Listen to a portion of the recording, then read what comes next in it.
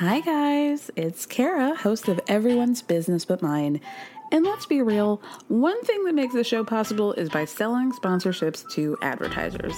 One way you can support us in getting more sponsors is by telling us a little bit more about yourself. You can do that by filling out a quick survey at the link in the show description. Plus, your answers are anonymous. They'll help us learn what you love most about the show and how to make it even better. The questions will ask you about the things that help advertisers understand the audience. It'll only take a few minutes, and it's an easy way to help the show. So you can find the link in the show description. Thank you so much, and stay tuned for the rest of the show. Hey, Dave. Yeah, Randy. Since we founded Bombas, we've always said our socks, underwear, and T-shirts are super soft. Any new ideas? Maybe sublimely soft. Or disgustingly cozy. Wait, what? I got it. Bombas. Absurdly comfortable essentials for yourself and for those facing homelessness. Because one purchased equals one donated. Wow, did we just write an ad?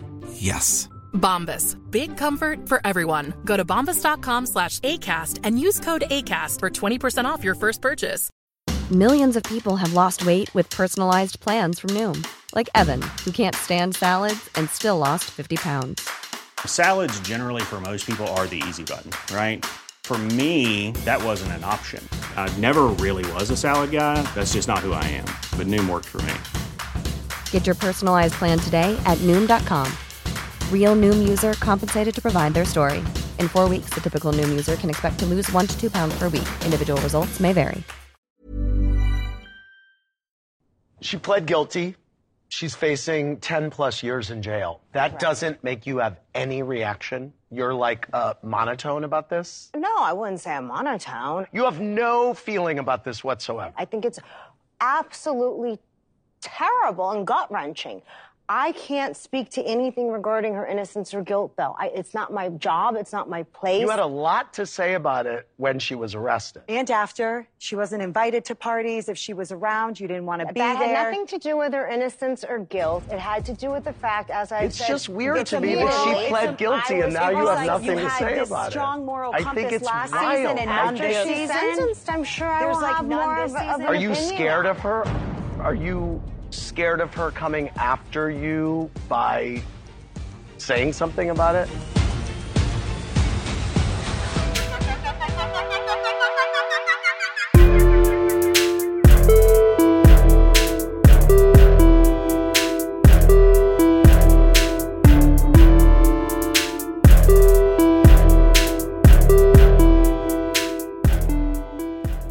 Hey guys, welcome back to another episode of Everyone's Business But Mine with me, Kara Berry. How are we doing? I hope you guys are doing well. I had a good weekend.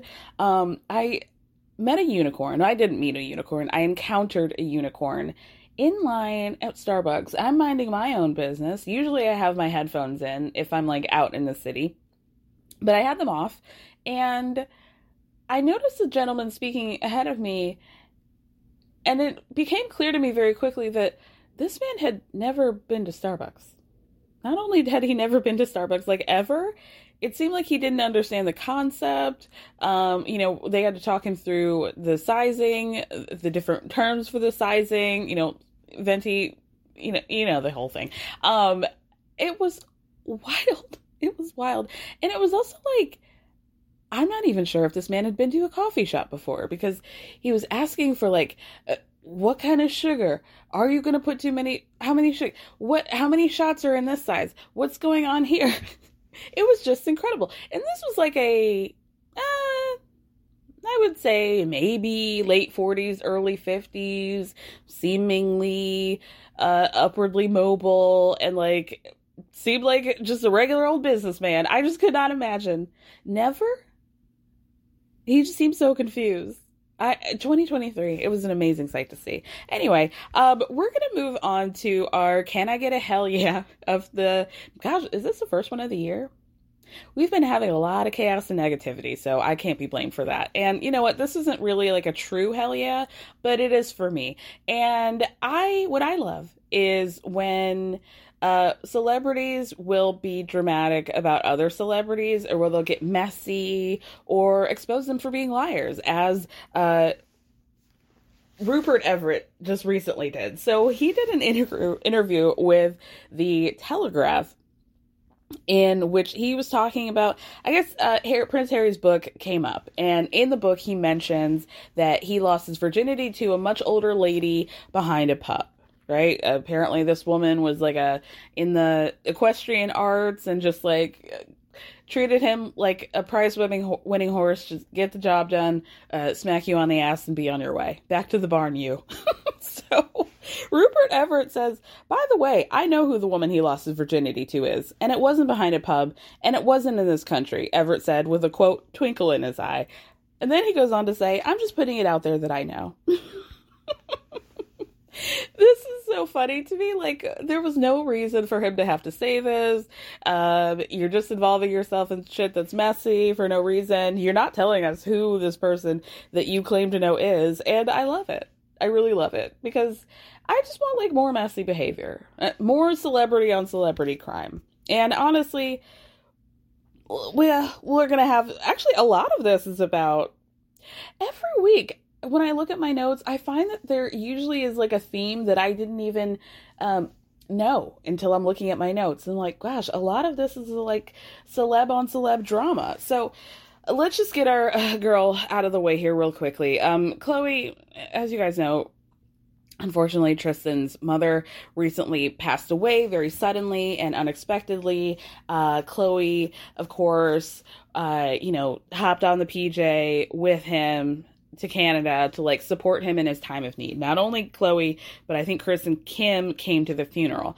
So, a lot of people were like, okay, girl, we get that this is your baby daddy and, you have this unending need to tell True and the other one that you did everything you could to co-parent with their ancient daddy, right? But I just think that like going to the mom's funeral is just like a little too far. Like it's very nice, but I just think that there need to be boundaries. You know what I mean? Especially in this situation. So, Josephine had been posting, as she's wont to do, elusive and very heavily subtextual Instagram stories.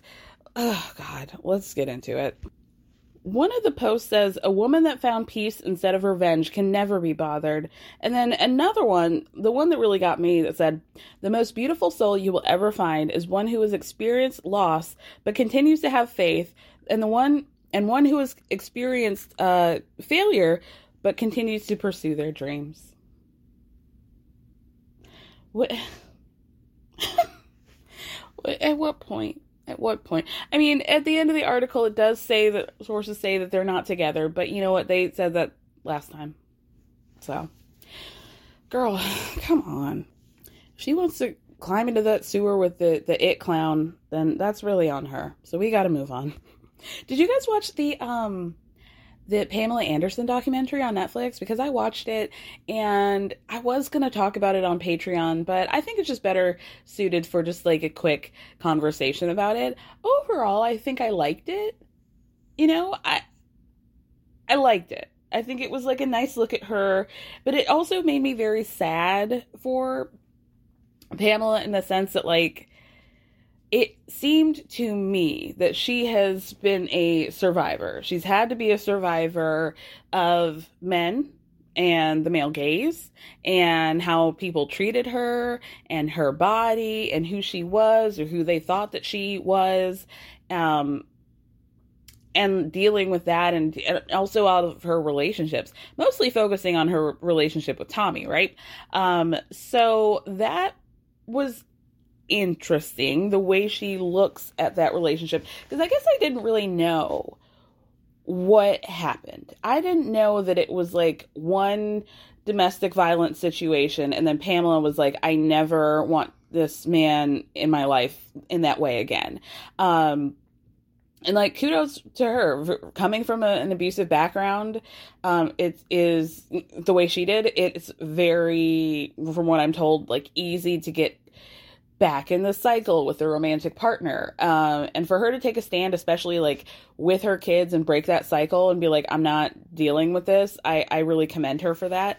I did find it very interesting how candid she was about her love for Tommy, and how she thinks that that was her one true love, and she's never really had a love like that.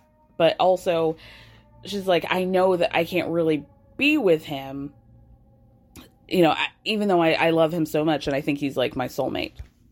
So if you guys don't know, Tommy Lee has been married for a couple years to a woman named Brittany Ferlin, who used to be really popular on Vine, and I think she's still trying to keep that thing going, her shtick. I don't really know. I don't pay too much attention to her. I know she's on TikTok, and I know that she, from what I have seen, makes a lot of content, like sort of self-deprecating content about she and her husband, about Tommy Lee, and I just like, oh, this isn't for me, so thank you, next. But she decided to respond, and there's a sound from Wendy Williams where she's talking about somebody dying on her show, and she's just like, oh, they died? Oh, okay. And then she just moves on. So Brittany used that sound to, and use like a kind of like blonde woman filter, and said, oh, this is what Pam would be like if I died. And then she's sitting next to Tommy, and she like cuddles up, you know, the fake Pam cuddles up next to Tommy. Hater, loser, hater shit. Girl, nobody's checking for you like that. Like, for what I saw, it seemed like if I were Brittany, I would feel sad. I would feel sad for the situation, but it seemed like she was trying to make Pam seem like some like, oh, psycho stalker ex-girlfriend or ex-wife or whatever, who would be glad if I was dead because she wants my man so bad. Like, no, girl. No. Did you watch it? Obviously you watched the documentary because you have opinions about it. So, did you forget the part that he put his hands on her when she was holding their newborn child? Like, what? What, girl, she made the best choice that she could for herself and her family. And you're acting like she's just some jealous psycho woman. Ew. And then, so she deleted that because everybody was like, bitch, shut the fuck up. You sound like the loser. And then she posts this TikTok like, I just want to thank you guys for being in support of me and coming to me and saying all these kind things, and you know, I'm okay. She wasn't really crying, but it was just very like, you know, emotional, an emotional mood, like thanking everybody for supporting. What do you need support on? What did I watch? She did not say anything about Brittany. And okay, maybe you as the new wife might feel some type of way about the ex-wife being like, oh, that was my one true love or whatever, but like, girl, it's Tommy fucking Lee. Like, the man has ran through, no shade, but like, if you were going to be feeling some type of way about women that have been in Tommy's life, you'd be fighting for the rest of your damn life. So get over it. And then some blogger got a hold of these text messages that were allegedly supposed to be damning towards Pam to Tommy.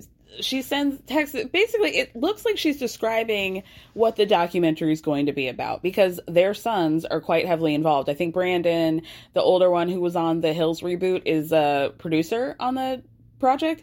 But it was basically just like, oh, you know, it talking about our story and like our love story. I don't know, whatever it was, it just wasn't really doing so much that you had to like make jokes about her and make her seem like the loser when you seem like the bigger loser. So good on you, Brittany. Go back onto TikTok and keep talking about how your husband doesn't want to hang out with you and how dirty you think his dick is. Literally. She has a TikTok about how I think about all the vaginas that my husband's penis has been in, and I think about how disgusting that is. Like, why did you marry him then? Right? Like, whatever, girl. You're gonna have to figure that out. Also, wasn't there a time where, like, maybe Tommy said something about Pamela recently, and then Brandon went over there and knocked him out? Good luck for you guys. Good luck to y'all. Oh, you have to watch. You don't have to watch it. I would recommend the documentary, but I do if you're like anti-Kid Rock like I am, to see them talk about the Bob years, where Pamela was married to Bob and how they had to move to Detroit. Oh, that's funny. That is funny. All right. Can we come up with a lie? Oh, what is a new lie that George Santos came up with this week? Oh, yeah. It came out that in 2021, he told people as he was running for Congress, he told a bunch of potential donors that he worked as one of the producers on Spider-Man Turn Off the Dark. Why would you say that? There is no need for him to say any of this shit. It's so wild. Why is he still in Congress? This is crazy. This is crazy. But let's move on to our last bit of drama before we get into our recaps. Ooh, it is going down with Ladarius and Gabby from Cheer. And I know most of you are thinking, oh my God, are we still talking about Cheer? Yeah, we are, because it's funny. Okay, it's funny and it's dramatic and it needs to be spoken about. And I want to talk about it, okay? And I also asked Ladarius to come on the podcast if he wants to. Ladarius, if you hear this, I will treat you properly. You'll be in the safe arms of a loving older Black woman, okay? And we'll talk this through. But I can't remember if I talked about this on the actual podcast or if I just posted this on Instagram. I cannot remember, but if I only posted this on Instagram, I'm gonna have to catch you guys up. So December, there was a picture of Gabby. You know, she was the star, the flyer, you know, coming into Navarro to kill it and take them to nationals, right? There's a blackface photo of her that was released. So at that time, Gabby's claim was that this was part of an initiation or hazing, that there were Black people wearing blackface. She didn't think anything of it. And also, she had never even heard of the concept of blackface. And had she known that it had ties to racism, then she would have never participated. At the time, people thought that like Ladarius and there was another guy, TT. If you guys don't remember TT, is probably the one that you looked at and was like, is that man 37 or 38 or 47? How is he still in college? But anyway, they were still in support. So Ladarius had spoken out about this back then, but things resurfaced because somebody was like, oh, are you, just for clarification's sake, are you saying that you're supporting what Gabby's saying? And he says, no, absolutely not. I was backing her in public, but I was checking her in private. And the reason why I was doing that was because we was fucking. We were hunching, right? We were together.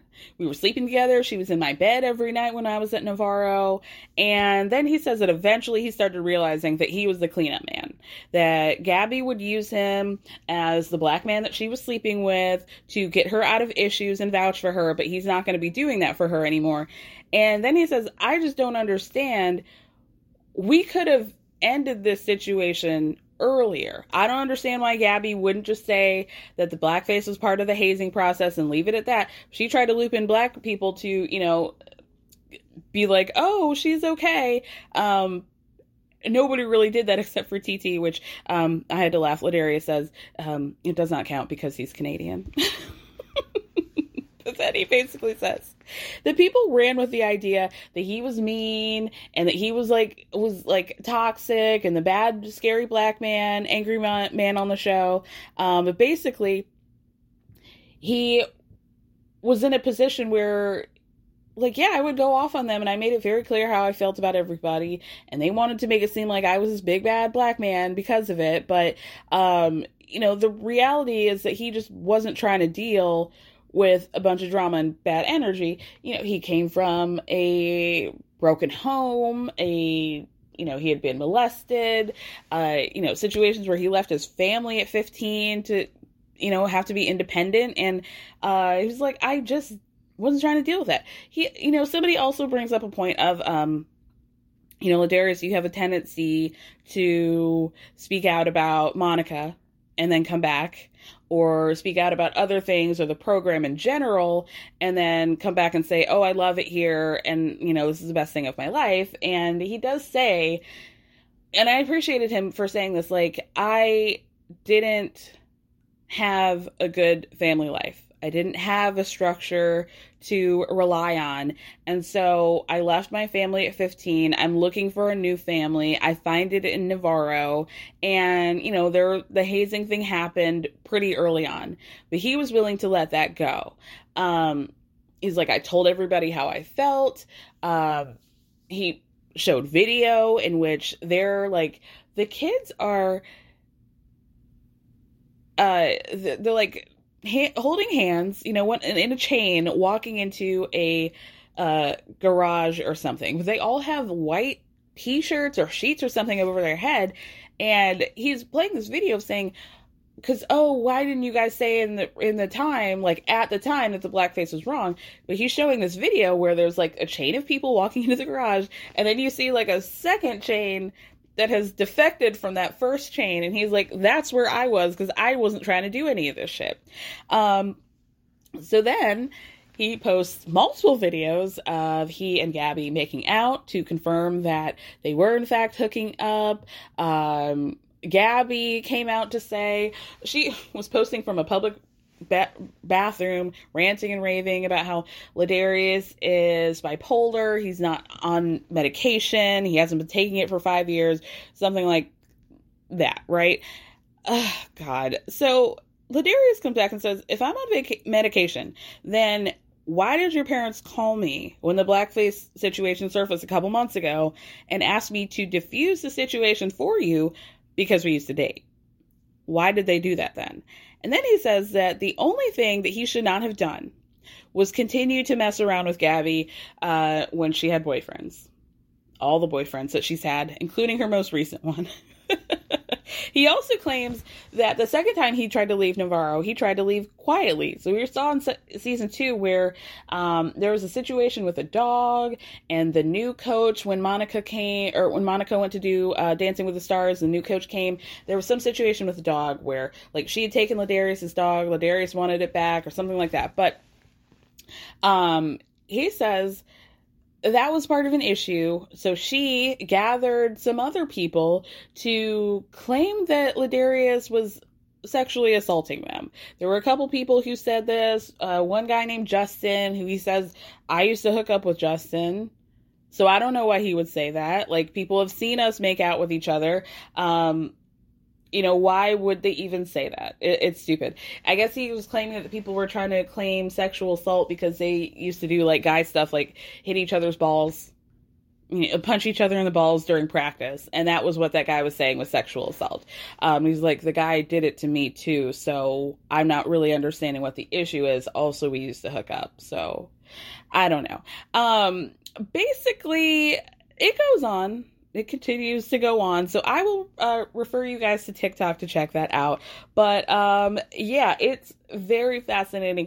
I will say, I do think that Ladarius doesn't help himself, because I think he often speaks first, and then people hear the, like, bombastic parts of him, and then he'll, like, come down to earth a little bit later and, like, really break it down, and it makes sense. But, a lot of people don't want to hear that after you've, like, been ranting and raving, or what they interpret as you ranting and raving.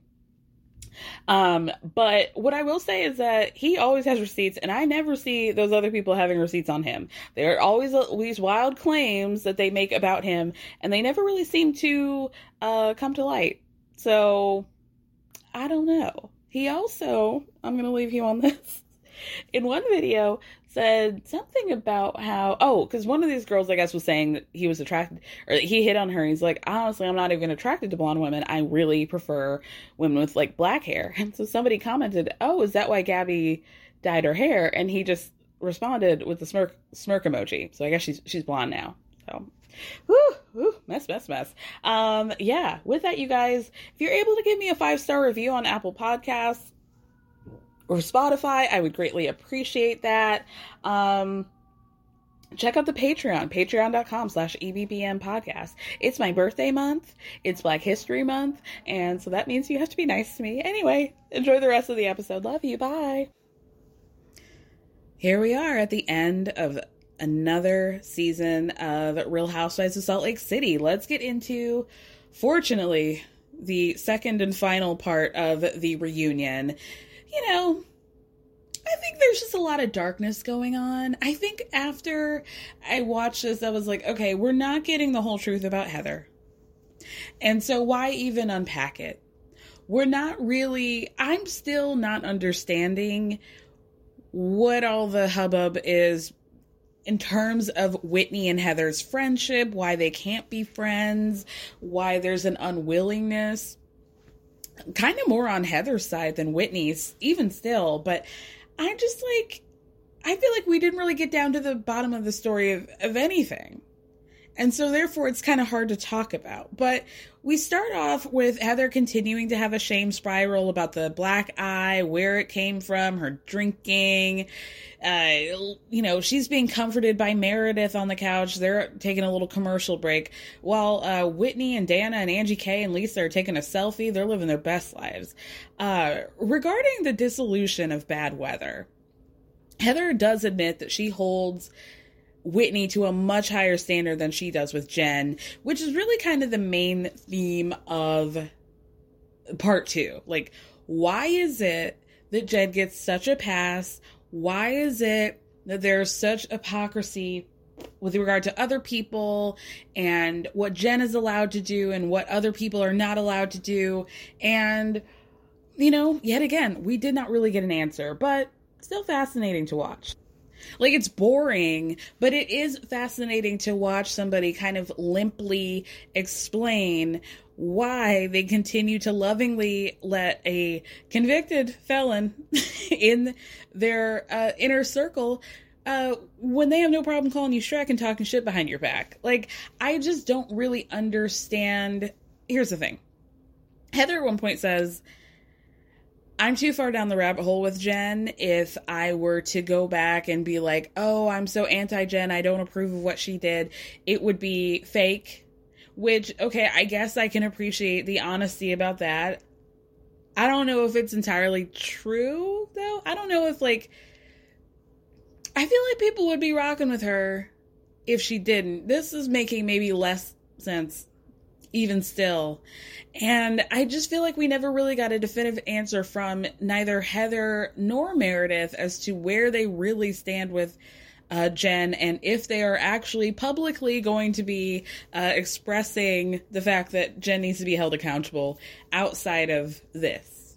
Heather also tries to blame Whitney wanting to be friends with Lisa and how that was such a 180, but then we have to kind of figure out, well, Heather, you were also trying to be friends with Lisa, so why is it okay for you but not Whitney? Why would that impact your relationship? Why was there, in your opinion, this ripple effect in which Whitney and Lisa's friendship impacted Heather and Whitney's friendship, Meredith and Lisa's friendship, and then maybe Heather and Lisa's friendship? That just seems like a lot to put on somebody. So I was with Whitney on that.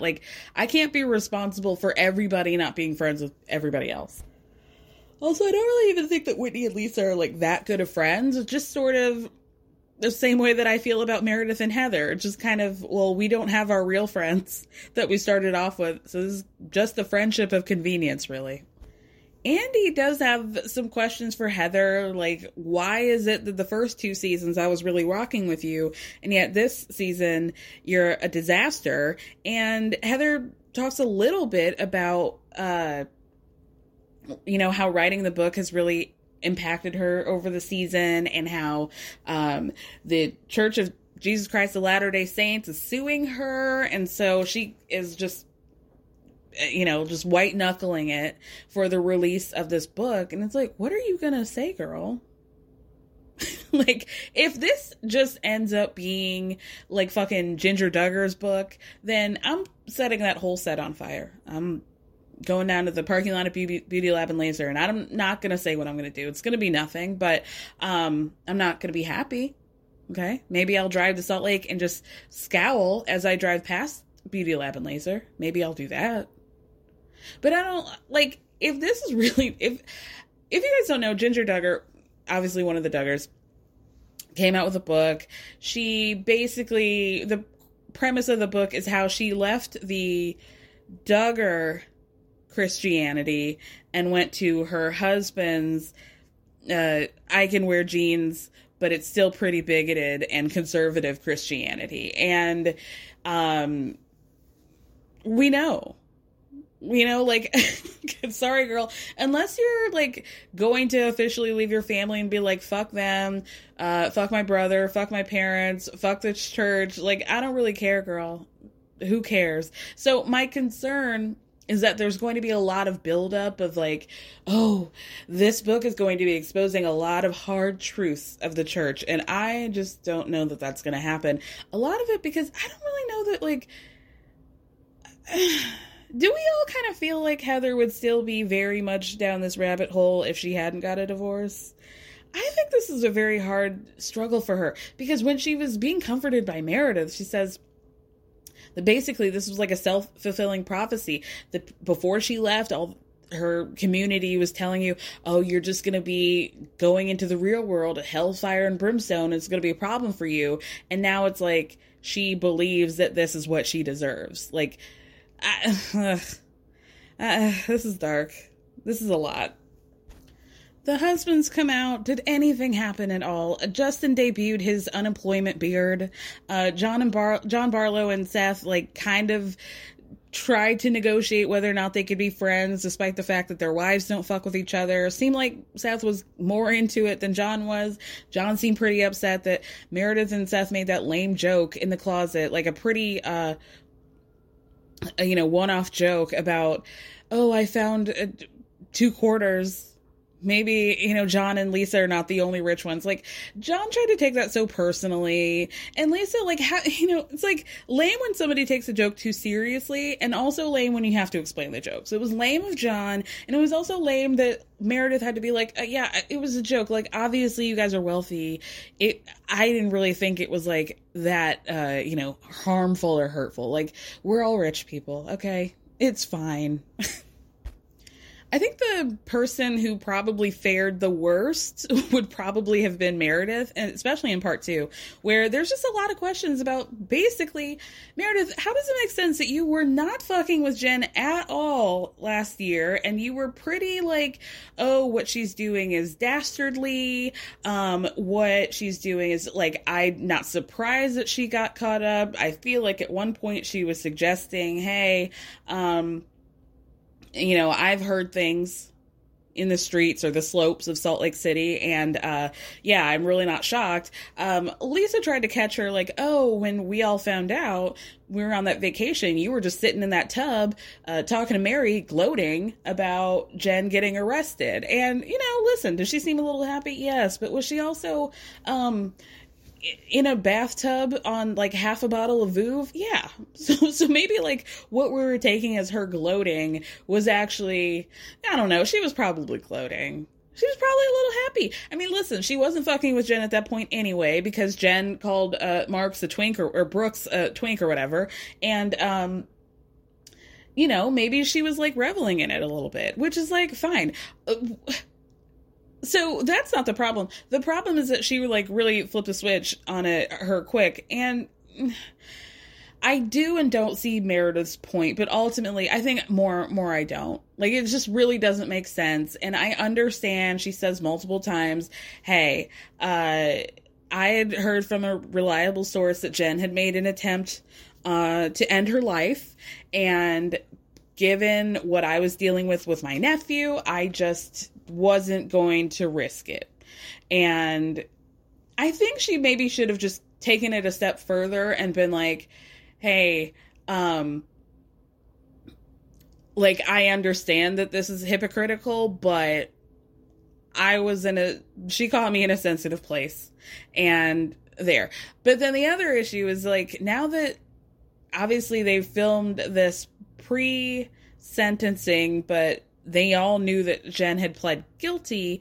I didn't understand why Meredith said, well, I'm not really going to share my real feelings until after the sentencing. Like, I don't know why that would matter.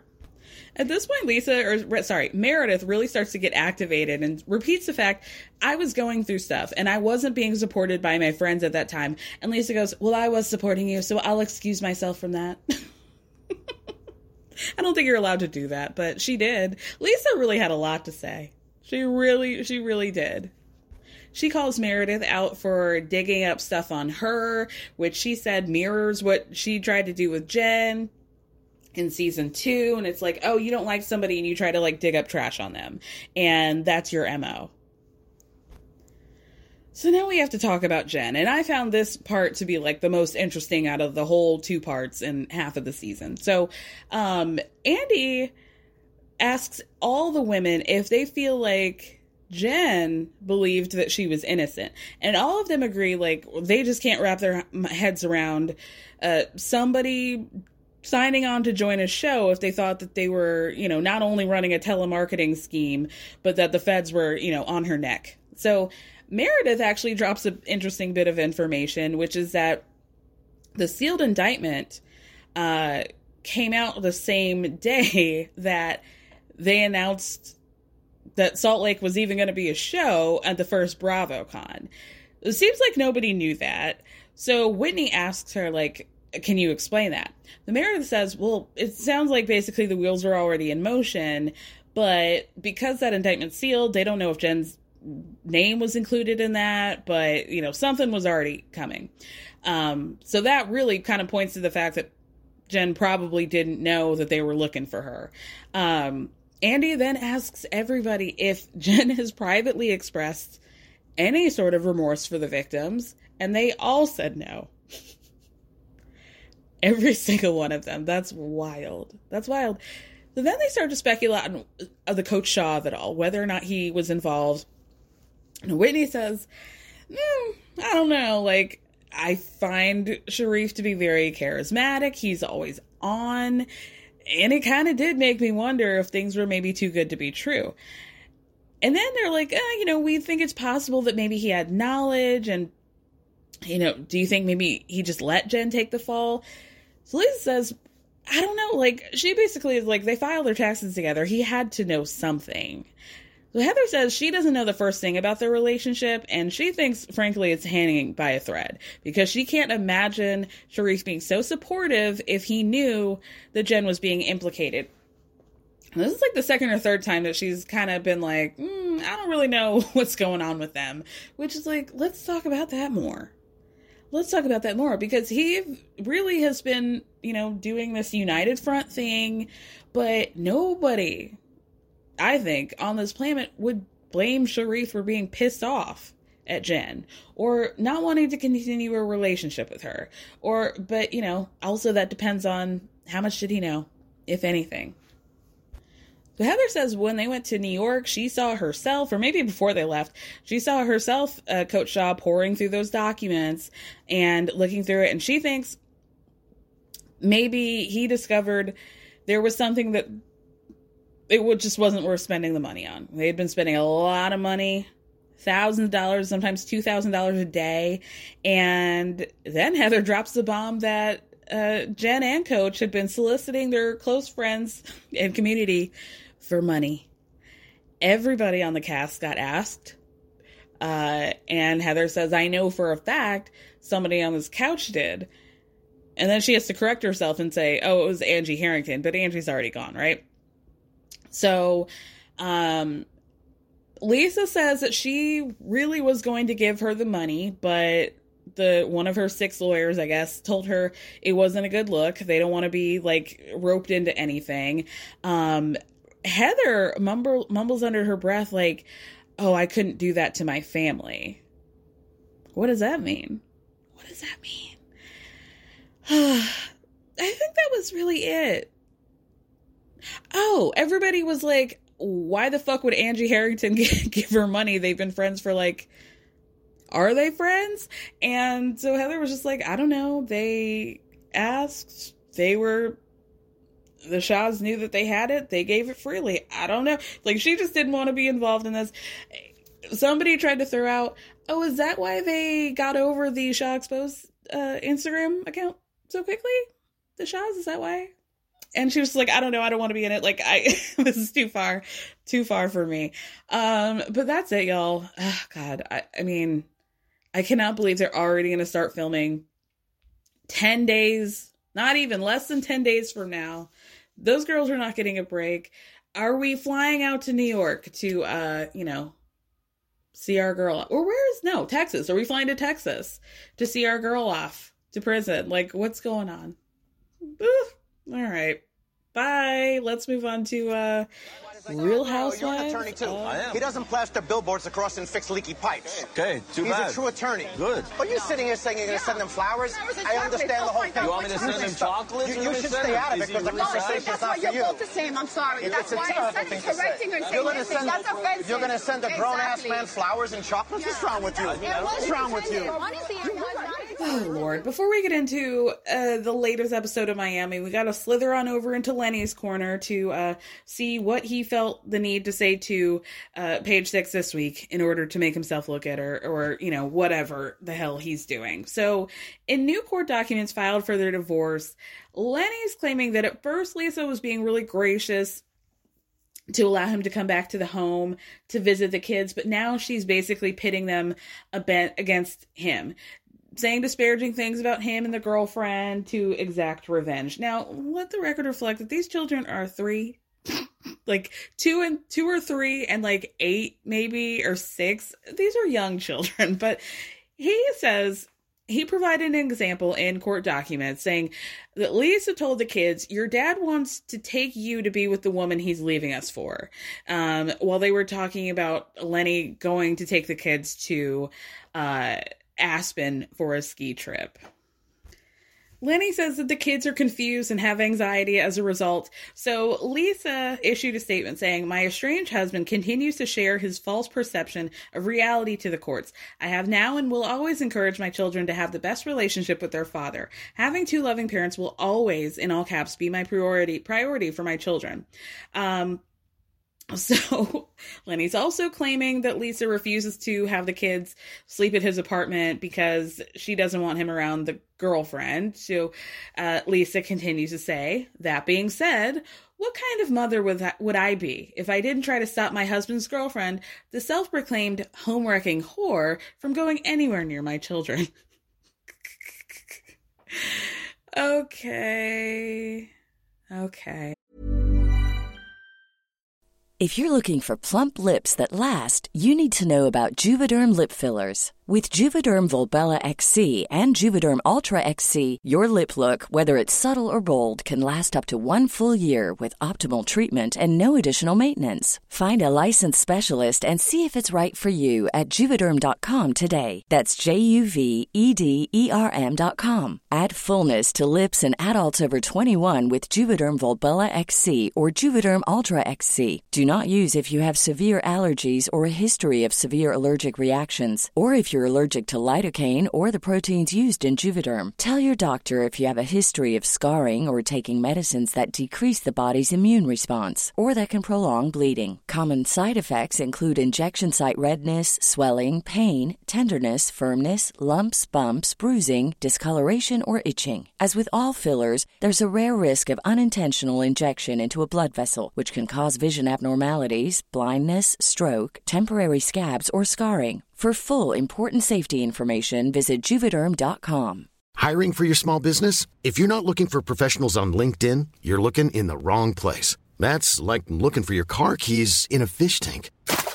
LinkedIn helps you hire professionals you can't find anywhere else, even those who aren't actively searching for a new job but might be open to the perfect role. In a given month, over 70% of LinkedIn users don't even visit other leading job sites. So start looking in the right place. With LinkedIn, you can hire professionals like a professional. Post your free job on linkedin.com/people today.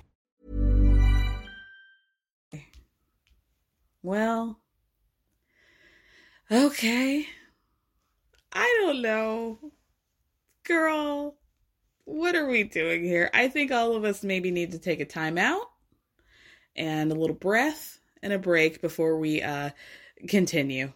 This is not going to be good, Lisa. Lisa, I'm going to give you some advice. You've been saying this is not good for our kids. I don't like how this is playing out in the news. They're going to see this one day. Let's remember that.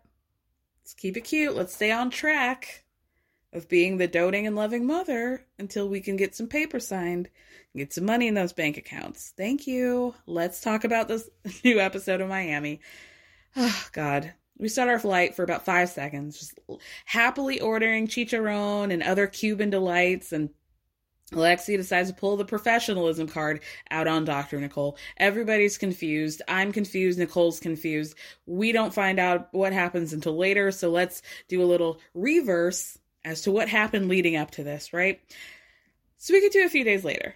Marisol and Alexia are walking into an office, and Marisol just screams, "Fat doctor! Fat doctor!" Marisol says in a confessional that Fat Doctor, I don't think we ever actually got his name. She just calls him Fat Doctor. That Fat Doctor gives people things so that they can lose weight. She doesn't know what they are because he won't give them to her. So the producer is like, what do you mean, girl? Are we talking procedures, pills, shots, potions? What's going on? She's like, honestly, I don't know. He does it to everybody but me. We just hang out and have fun. Girl, what is going on? Is Marisol just like drunkenly walking down the Miami Strip and just like walking into offices and be like, hey, you guys got khakis? Oh, you give shots? Can I do them? We're having fun here. What a strange life. What a strange life. So as we're waiting in the waiting room, Alexia starts talking about manners. And how our friend Nicole did not have manners when she came over to my house. Marisol keeps repeating that Nicole tossed that Amex, that black Amex, down with fervor onto that lawyer's lap. Fervor. Oh no. Alexia's in a confessional saying, who pays an attorney with an Amex? That's something you do at a strip club. Like, where do you drop cards like that? At a strip club. Alexia's mind is just always moving further and further down the roads of misogyny and anti-feminism. I truly don't know another woman who seems to actively hate women as much as Alexia does.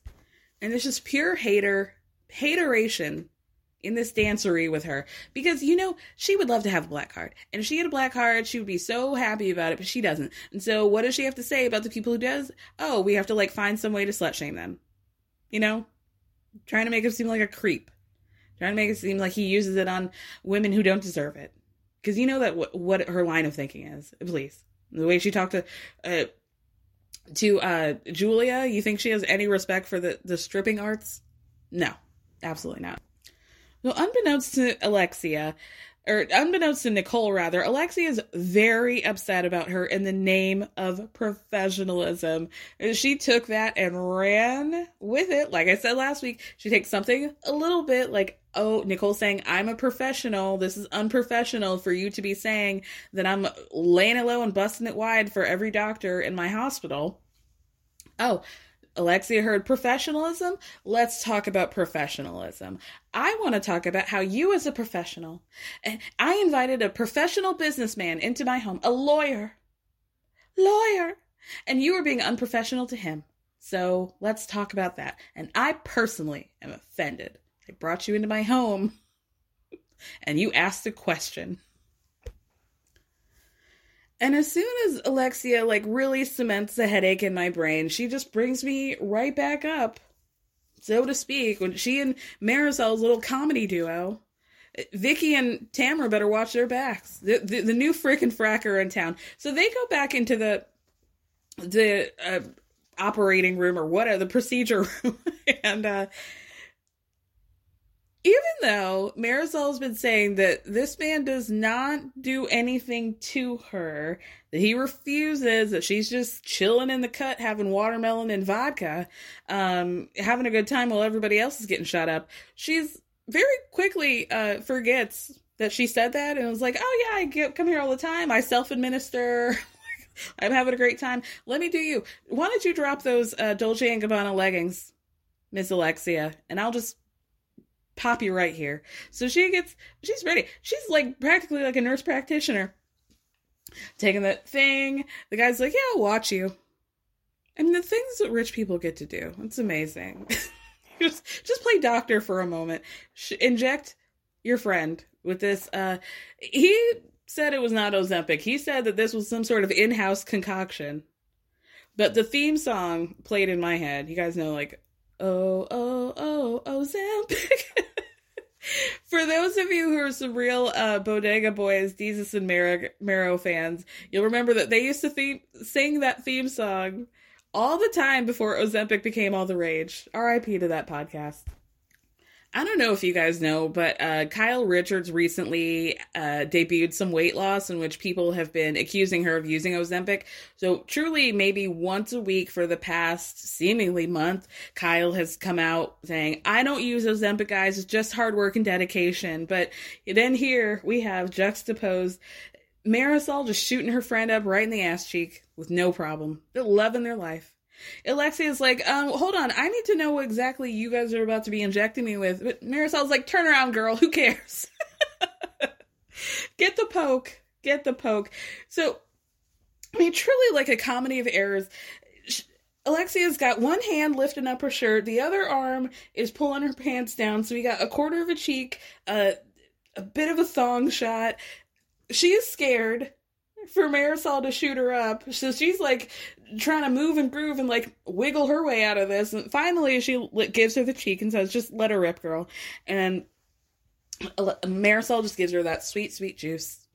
You have to go to that office every week to get that shot, girl. To what end?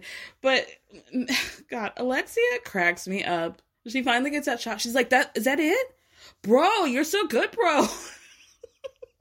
Why are we calling Marisol bro?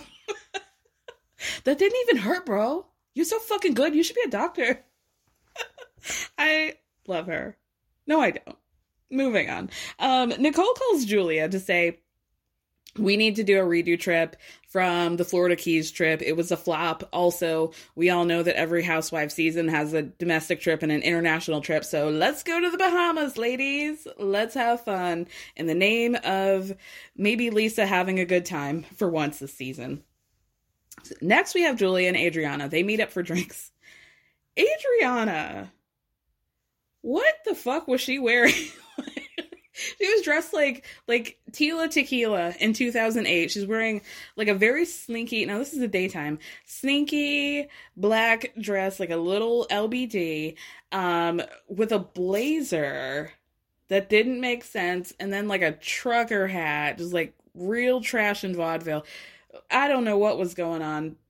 It was giving. And the oversized sunglasses, like, couldn't you imagine seeing paparazzi shots of Tila Tequila with no shoes coming out of, like, I don't know, like, who was famous back in 2008? Like, Brian Austin Green.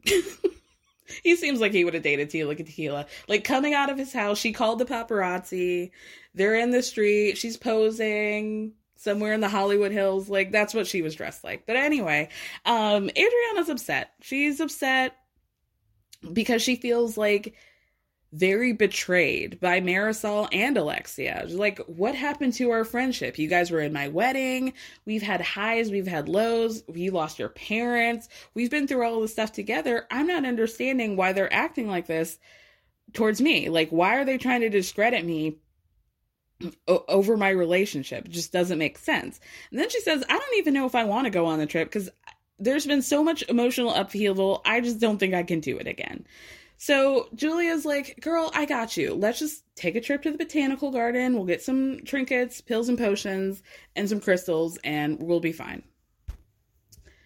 Every time Julia is in a scene, I feel like that bandage on her hand just gets bigger and more ornate and more serious, and I feel like she's not talking about it. And I'm concerned. Julia shares about her adoption journey that she's begun, and she's frustrated because the agency that she checked out, it's like a 3-month wait list to get on the wait list, and you know, they're older, they're a same-sex couple. She's concerned about there being issues, but it seemed like the only issue was that the age. Like, I think she said something about like you have to be 50 years old or younger to be able to adopt a newborn, but she didn't want one anyway, so hopefully that's not an issue. Also, there is another issue, which is that her daughters are not loving the idea of having another kid. So she says it's not an issue of me knowing what I want, it's an issue of me second guessing whether or not it's going to happen. So Julia tells Adriana, we actually found a smaller, more private adoption agency, so we're going to look into that. Then we see Larsa go over to Lisa's house just to check in on her, and she walks through the door. She's like, Lisa, you look too skinny. Like, you have to eat something. So Lisa says, listen, it's just gotten worse. My emotions have gotten worse. And then she said that, like I told you guys last week, Lenny was trying to kick her out within 30 days of their breakup, trying to move her into a rental house before they could find a more permanent place for the kids and Lisa. And so she's fighting that, but she's like, fuck this. I'm not doing that. But I want to bring up something that I noticed. A trend with housewives, a post-divorce housewife, or like we're going through a divorce, they really lean into the butterfly jewelry. There's something very freeing about that for them. I noticed that with Ramona and Teresa after she left Joe, and now it's happening with Lisa, and I love that. If somebody want to create a Instagram account, housewives who wear butterfly necklaces after they get divorced, you have it. Free idea. I probably shouldn't give them a freaking good idea like I have with other people. They end up and watch what happens live 3 weeks later. Just kidding. Anyway, of course Larsa uses this as an opportunity. Are we talking about divorce? Oh, do we want to talk about Scotty?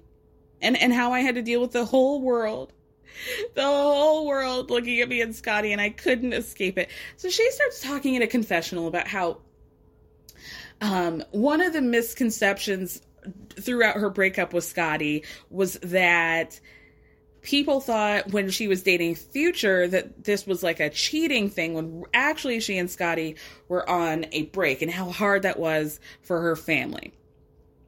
No, girl.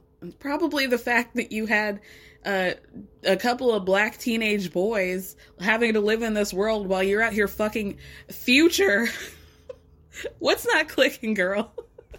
And you were fucking Future right after that contentious breakup that he had with Sierra, where he's like fighting for his life on Twitter to call Russell Wilson a cornball. And, there was a lot happening. So yeah, I'm very sure it was difficult for Scotty Jr. and Threenier and Preston and the other one. But, I don't really think it had, again, the way she over exaggerated, or maybe I'm just not aware of the impact that Larsa has out in this world. And I also understand, if anybody lives in a vacuum on this cast or in this world, it's Larsa Pippen, where I think it's just like an echo chamber of just an echo chamber. Okay. And I mean that literally and cranially.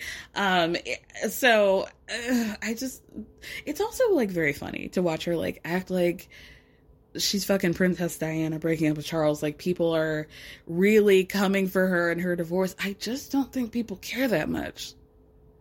Do you?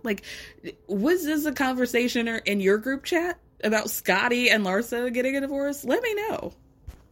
I feel like Larsa thinks that we don't know that the decisions that she made is what led to all the attention on her and the whole situation. Your decision to be out here forming yourself into an amalgamation of Kardashians and also try to be their best friend and then also be kicked out of the friendship by all of them is probably more attention grabbing than any part of your relationship. They truly could have broken up very quietly. Anyway, just as I was vicious to Larsa was actually pretty nice to Lisa and was like, you really can't let Lenny make you sick, and you really need to start putting yourself and your kids first and start taking care of yourself. And Lisa says something about I'm just so in this about my family breaking up. She's like, yeah, you need to stop focusing about getting your family together and start focusing about getting yourself and your kids together. One thing about Larsa is she's going to tell you to be selfish. And, most of the time, but some of the time it's good advice. And then Larsa says, you know, I chose happiness. I could have pretended to be happy in my marriage with Scotty for the rest of my life, but I decided to choose me. And I didn't know where I was going to go and what was going to happen to me. But I chose happiness, and, you know, that was so brave. Okay. Like, you were with him for like 20... Never mind. You were going to be fine, but it's okay. Anyway, Marisol, Nicole, Alexia, and Gertie meet up for Cuban at a place called Ball and Chain. Aptly titled, I would say. Alexia, still very upset that Nicole has not apologized to her, hasn't called, doesn't understand how Nicole could just show up here without apologizing. I mean, the irony. Rain on your wedding day, free ride when you already paid. Good advice that you just couldn't take. Like, Alexia, is the funniest woman on the planet. She is so funny. She is so serious. We have spent the entire season with Alexia screaming at people that she will not apologize for things that she was dead ass 100% wrong about. And yet now she's like, I don't understand how Nicole could even show her face to me without apologizing first. Laughable. Once everybody sits down, we have a gringo off of which husband out of the husbands is the most gringo. Nicole says she feels like it's probably Russell, Gertie's husband, or the other one.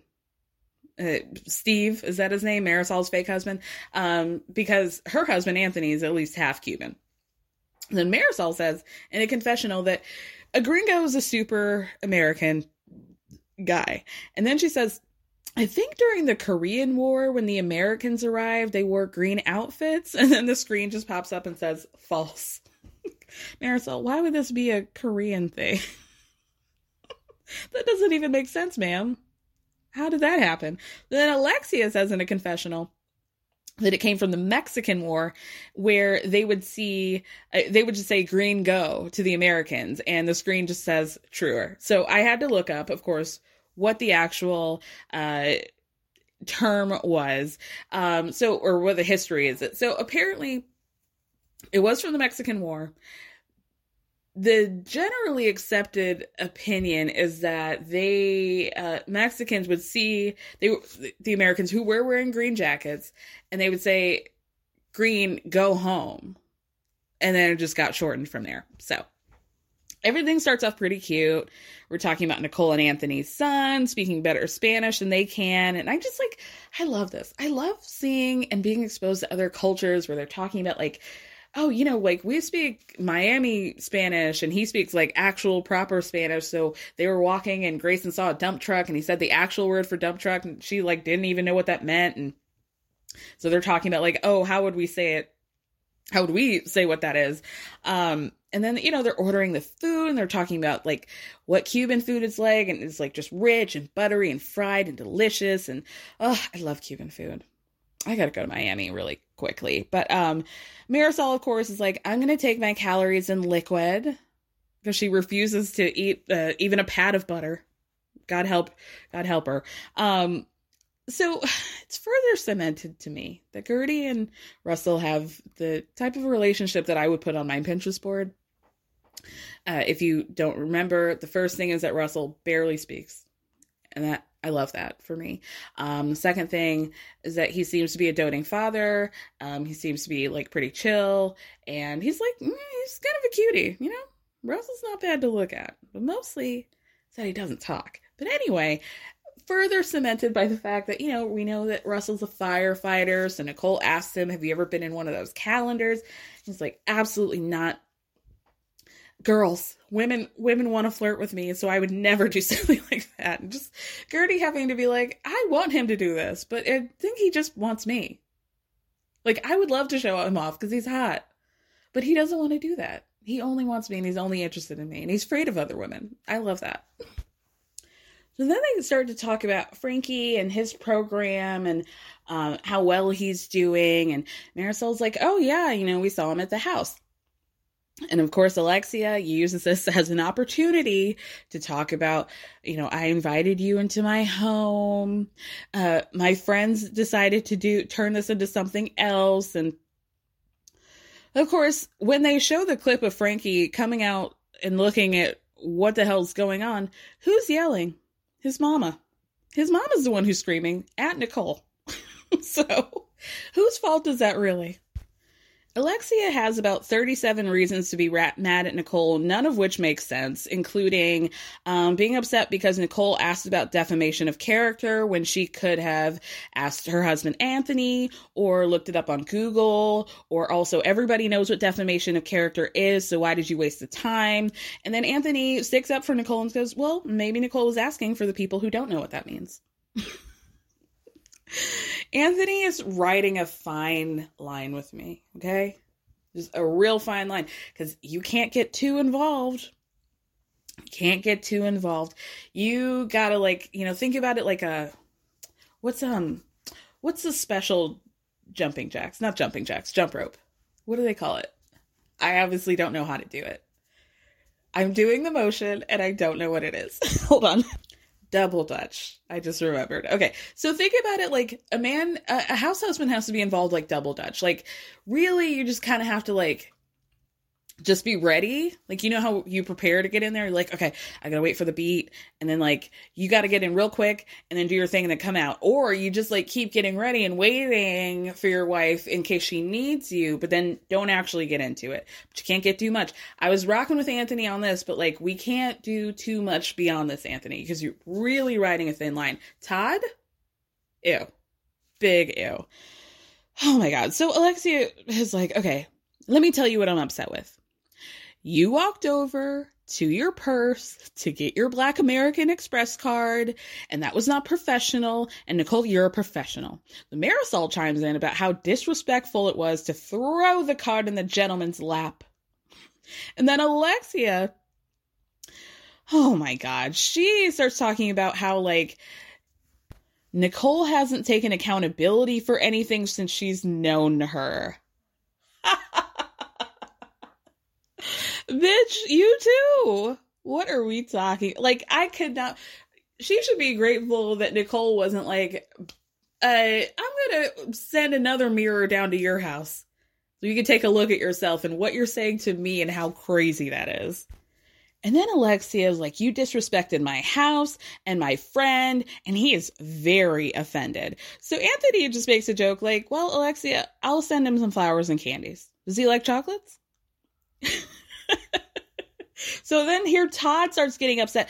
That is very unprofessional to send flowers and chocolates because that's my friend of 30 years and he was offended. So Anthony goes, okay, well, I'm also a professional. And Todd goes, yeah, you are a professional too. But my friend doesn't go around putting billboards out on with his face on it and fixing leaky pipes. He's a true attorney. So he goes. Then Alexia points at Nicole and Anthony and goes, guess what? You two are both the same. I'm sorry.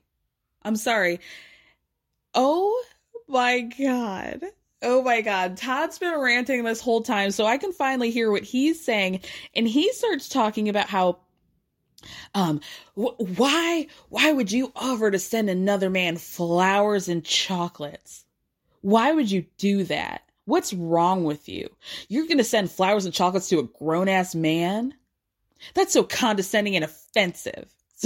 Anthony's very chill. We're operating on a 1.5 out of 10 here. He's clearly being sarcastic and having fun with this. Of course, Alexia, Marisol, Todd, nobody else is picking up on this, but I'm having a great time. Just fully deadpanning. Okay, well, what does he want? I get flowers all the time. Does he not want chocolate? What else does he want?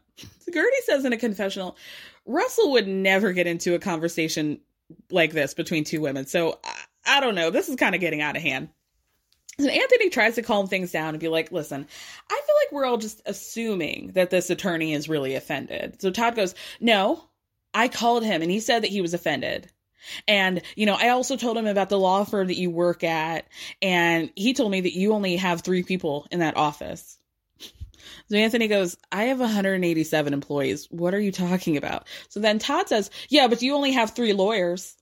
He works for a big law firm. It's offensive. Ugh. Ew. Todd, shut up. Like, please. My daddy works for a bigger law firm than your daddy does. Ew, what are we doing? This is so, like, ew, like, 1%er, yucky, pissing contest, machismo, embarrassing. Like, it's not even, ugh, this is giving me the ick. And I mean from Todd, like, exclusively. Like, I'm not even with Anthony. They're being petty. But, like, they're being, Todd and Alexia are being ridiculous. So, why even try to get on whatever level they're on? Because the pettiness is higher than what they're doing. So Anthony corrects Todd and says, I have 45 lawyers in my firm. So Todd goes, well, Anthony certainly doesn't need your Godiva chocolates. Okay. And Anthony goes, well, I wasn't going to send Godiva. I would have sent him something else. So then Todd rolls his eyes. God, this kid is so fucking rude. So Alexia says in a confessional, I feel like Anthony and Nicole are going to be married forever because they're equally disrespectful and rude. Yeah. Okay, Alexia. That woman, laughable. What planet does she live on? I don't want to visit. Oh my God. So Alexia tells Nicole, you were trying to be a smartass and it didn't work. Like, send 2 mirrors, one for Todd and one for Alexia. She goes, I thought you were going to call me and apologize to me this week. So Nicole says, how was I supposed to know that you were even bothered unless you told me? So Marisol goes, just say sorry. Why don't you say that to your friend? Say that to your BFF. So Nicole says, the people in this group have a tendency to not see where I'm coming from when I do these things. So Alexia goes, well, anybody who comes into my house needs to respect me and my family, and that's it. What family? Why? Now Todd, who was not even there, is offended for what happened in his home. Like, what are we? Roll that beautiful bean footage back, girl, and let's see who got to screaming, okay? All Nicole did was take her drunk little kitten heels over to her purse and try to pay. Even when we're on a budget, we still deserve nice things. Quince is a place to scoop up stunning high-end goods for 50 to 80% less than similar brands. They have buttery soft cashmere sweaters starting at $50, luxurious Italian leather bags, and so much more. Plus, Quince only works with factories that use safe, ethical, and responsible manufacturing. Get the high-end goods you'll love without the high price tag with Quince. Go to quince.com/style for free shipping and 365-day returns. Even when we're on a budget, we still deserve nice things. Quince is a place to scoop up stunning high-end goods for 50 to 80% less than similar brands. They have buttery soft cashmere sweaters starting at $50, luxurious Italian leather bags, and so much more. Plus, Quince only works with factories that use safe, ethical, and responsible manufacturing. Get the high-end goods you'll love without the high price tag with Quince. Go to quince.com/style for free shipping and 365-day returns. And I saw the grip that man had that on that black card. He was saying no. The mouth was saying no. The fingers were saying something else. And I saw it. That's really all we got from that lunch. There was really no resolve until later this episode, but we get back to Julia, who has the pretty encouraging Zoom meeting with the new agency. They're said that they were one of the first agencies in the state to be supportive of same-sex adoptions, and really the only advice that they gave her was like, you know, Martina's, you're about to be 50. Martina's 15 years older than you. We would just probably want to know that you had a good community of people around you should something happen. We just want to make sure the child is going to be taken care of. Julia says in a confessional that this is a really exciting moment for her because she's never really gone through a full process of raising a child with a partner. She had 3 kids that she raised as a single mom before she met Martina. And they raised each other I think the girls were like maybe 12 at the youngest. So, just not really a full experience. So, that is sweet to think about. Then we have Alexia and Frankie going to the DeMoya Foundation to talk about Frankie making the steps to get a job, to work on his independence. So they ask him, have you taken a Lyft or an Uber by yourself? Do you know how to do that? And Frankie says no, he's never done it, and he's really scared. So Alexia says that she's never, since his accident, let him drive with anybody except for her because she's terrified. And this was hard, and I want to be fair, because fingers crossed, I will never know the situation that Alexia's had to be in with her child. But it's clear, and it's a little bit frustrating to me to watch that. I feel like Frankie could be so much further than he is if he had been getting care like that consistently. I think Todd made it very clear last season that he thought that Alexia was doing nothing to help Frankie for his future.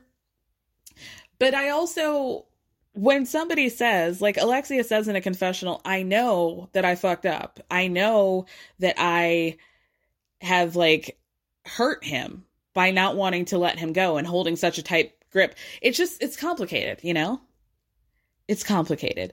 So I feel a lot of empathy for her in that regard. And I just hope that this foundation is really good. And I hope that he does find that, independence, because, and I thought it was good of, I don't remember her name, but the founder of the DeMoya Foundation, for her to not baby him, Frankie, and be straight up, no, this is something that you really need to, lovingly, she wasn't being rude, but being hey, you need to learn these things because we're not going to be around forever. And this is only going to help you.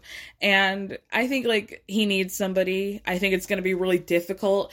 I feel like Alexia is not somebody who believes in therapy, but I hope she does. And I hope she's getting it, because it's only going to be helpful to her in the future and to Frankie. Moving on, Gertie has a couple of minutes with Russell, her son Liam, and a turtle named Ollie before getting on a FaceTime with Nicole. So Nicole, basically the crux of the scene is to set up that Nicole is going to be meeting up with Alexia to hash things out. And Nicole tells Gertie, if we can't figure things out, I'm done. So after that, Lisa, Larsa, and Kiki have happy hour. I don't think you can call it girls' night because it seemed like it was maybe 4:45 or something. I've never been in a nightclub that early, but they were having a great time. They must know the person. I even looked, who owns this club? Because we're seeing the sweeping shots of the club. We're getting the shots of the vodka bottles that have the name of the club on it. There's a lot of SpawnCon happening here. And also, I don't know if I would have advertised, when literally nobody was there. Those purple and blue lights are only going to do so much to hide the fact that there were more bouncers and security than actual patrons. But anyway, I'll tell you one thing, though. The chicken looked better than the steak that they had over at Potomac at that strip club. Just saying. What was that sauce? I never had steak with a sauce on it. That feels sacrilegious. It feels wrong. Larsa has decided to move on from telling Lisa that her husband's renting out their home to be able to afford their mortgage, to be a friend. I know we've gone through some rough times, and it's just you being mean to Lisa, but thank you for rising above that to actually be a friend to her. Larsa tells Lisa she's trying to hook her up with somebody, and maybe you can meet somebody. Lisa even, points her arm and is I'm not going to be meeting anybody here, am I? And the camera pans over and the crickets start to chirping. Nobody there. Girl, cricket sticks? So then Larsa asks Lisa if she would hook up with Lenny if he offered. And Lisa just kind of sits there and doesn't say anything. And Larsa goes, I know you would because you're horny. Then Kiki says in a confessional, Lisa needs some dick tonight. We're going to get some dicky. And after that, all she's been going through, she needs it more than I do. And trust me, I really need some. I love her. Give Kiki a mojito. What are we doing here? She's incredible. Anyway, Lisa then says that she's really not attracted to women. I don't even know how this came up, but Kiki is like, well, how do you know? And Larsa looks at her and goes, ma'am, you're 37. Yeah, you think you would have thought about it at least at this point? Lisa says in a confessional that she feels like people have misconstrued the parties that she and Lenny would have with the girls and the booties and the girls and the more girls and the women and the girls and the young girls and the other girls and the naked girls and the half naked girls and the other girls and the fully naked ones. That maybe people would think that they were swingers or something, but she says that Lenny frankly isn't adventurous enough to ask her to do any of those things. So it's just been the two of them. It's interestingly worded. But then Lisa says she feels like she's been working her ass off with the trade trainer recently, but then says that she just got dropped. The personal trainer dropped her because Lenny hired him to start training the mistress. So Larsa says in a confessional, that's like insane. Like, what does he want her? Like, she's going to take her man and make her fat? Like, at some point we have to draw the line, Lenny. Like, that's not cool. Larsa asks the $1 million question, which is, Lisa, did you genuinely think you were going to be with Lenny forever? And Lisa says, yes. And then this turns into a 10-minute, 12-minute, 19-minute diatribe about how she loves Lenny but hates him at the same time. How people would tell her that Lenny was always nasty to her, but she couldn't see it. And then we get to the 31-minute mark, and Kiki goes, why am I turned up and you guys are still talking about Lenny? Get out of here. You guys are party poopers. I can't with y'all. I'm going to the dance floor. And then she falls over immediately because she's tipsy. But then she finds her way to a pole. God bless her. God bless her for twerking and almost having her areola fall out, because we had to turn the subject around. And those 13 other people in the club had their cameras right up watching her. God bless them. So then finally Nicole and Alexia meet up. And Nicole says, honestly, Alexia, like, I had no intention of hurting anybody's feelings. I didn't want to hurt your feelings. So Nicole says, she starts off by saying, I felt horrible when I left that dinner. Like, I felt really bad. Alexia is still insistent that Nicole knew for a fact that Alexia was upset. And she's like, I don't believe that you felt bad when you left, but I want to believe that, Nicole. Alexia really tries to break Nicole down by saying, you kept saying, I'm sorry that you felt like that, which is not a proper apology. But what Nicole is trying to say is that I'm sorry, but I didn't even know that you were upset, because had I known that you were upset, I would have apologized to you earlier. So while, Alexia is technically, I'm sorry, but is not an apology, or I'm sorry that you feel that way is not an apology, but like, she literally didn't know. And so now she's just working with the information that she's got. The way she wants Nicole to take accountability on every level, when Alexia takes accountability for nothing on any level. LOL, girl. LOL. So Alexia goes, okay, how could you just not see that that's just part of who you are? Nicole says, I was just coming from a really hurt and defensive place, like you guys were just lying on my pussy and my professionalism. Everybody has boundaries, but I have a situation where I have to be very professional, and you guys coming for my career is a no for me. It's a no-go zone. Then Nicole starts talking about the hardships of being a Latina who's pretty in a highly professional workplace, how many hardships you have to go through. And Alexia's like, I just feel like you're trying to make excuses again. And this is just like not how you apologize. And, at this point, you're kind of acting like a narcissist. So Nicole says in a confessional, now, somebody who says that I was a star, some people might find that narcissistic, but I'm not calling you one, so why are you calling me one? So Nicole says to Alexia, I did not come into that situation wanting to have an altercation with you, but if Todd feels disrespected and you're upset and Frankie's upset, I'm sorry. If your attorney's upset, my bad. If the Amex is upset, I apologize to them too. Then she like swings her, white napkin in the air like a mea culpa and says, Alexia, I'm truly sorry. She did not need to do this, like at all. This is wild. Wild. So Alexia goes, I feel like I can move on because I've always had love for you in my heart. And I feel like, Nicole, you feel the same way about me. Okay. So then they start talking about how they're about to go to the Bahamas in a couple days. Do you think it's possible that we could have fun at all? Do you think? So Nicole says that she just talked to Lisa. Lisa's kind of on the fence as to whether or not she wants to go to the Bahamas because she doesn't want to leave the country and find that she does not have a home. So might want to just stake her claim there. So then they talk about, the hardships of heartbreak and what you go through. And then Alexia says something quite telling, which is, first she says she's had 2 times with heartbreak. And then she says it's really just been when Frankie was dealing with his issues, like when he first got into his car accident, because there was like a year where they were very touch and go. She's like, breakups, they're hard. I can get over it. It's not like thank you next, but like I can deal with that. But like Frankie was really my only heartbreak.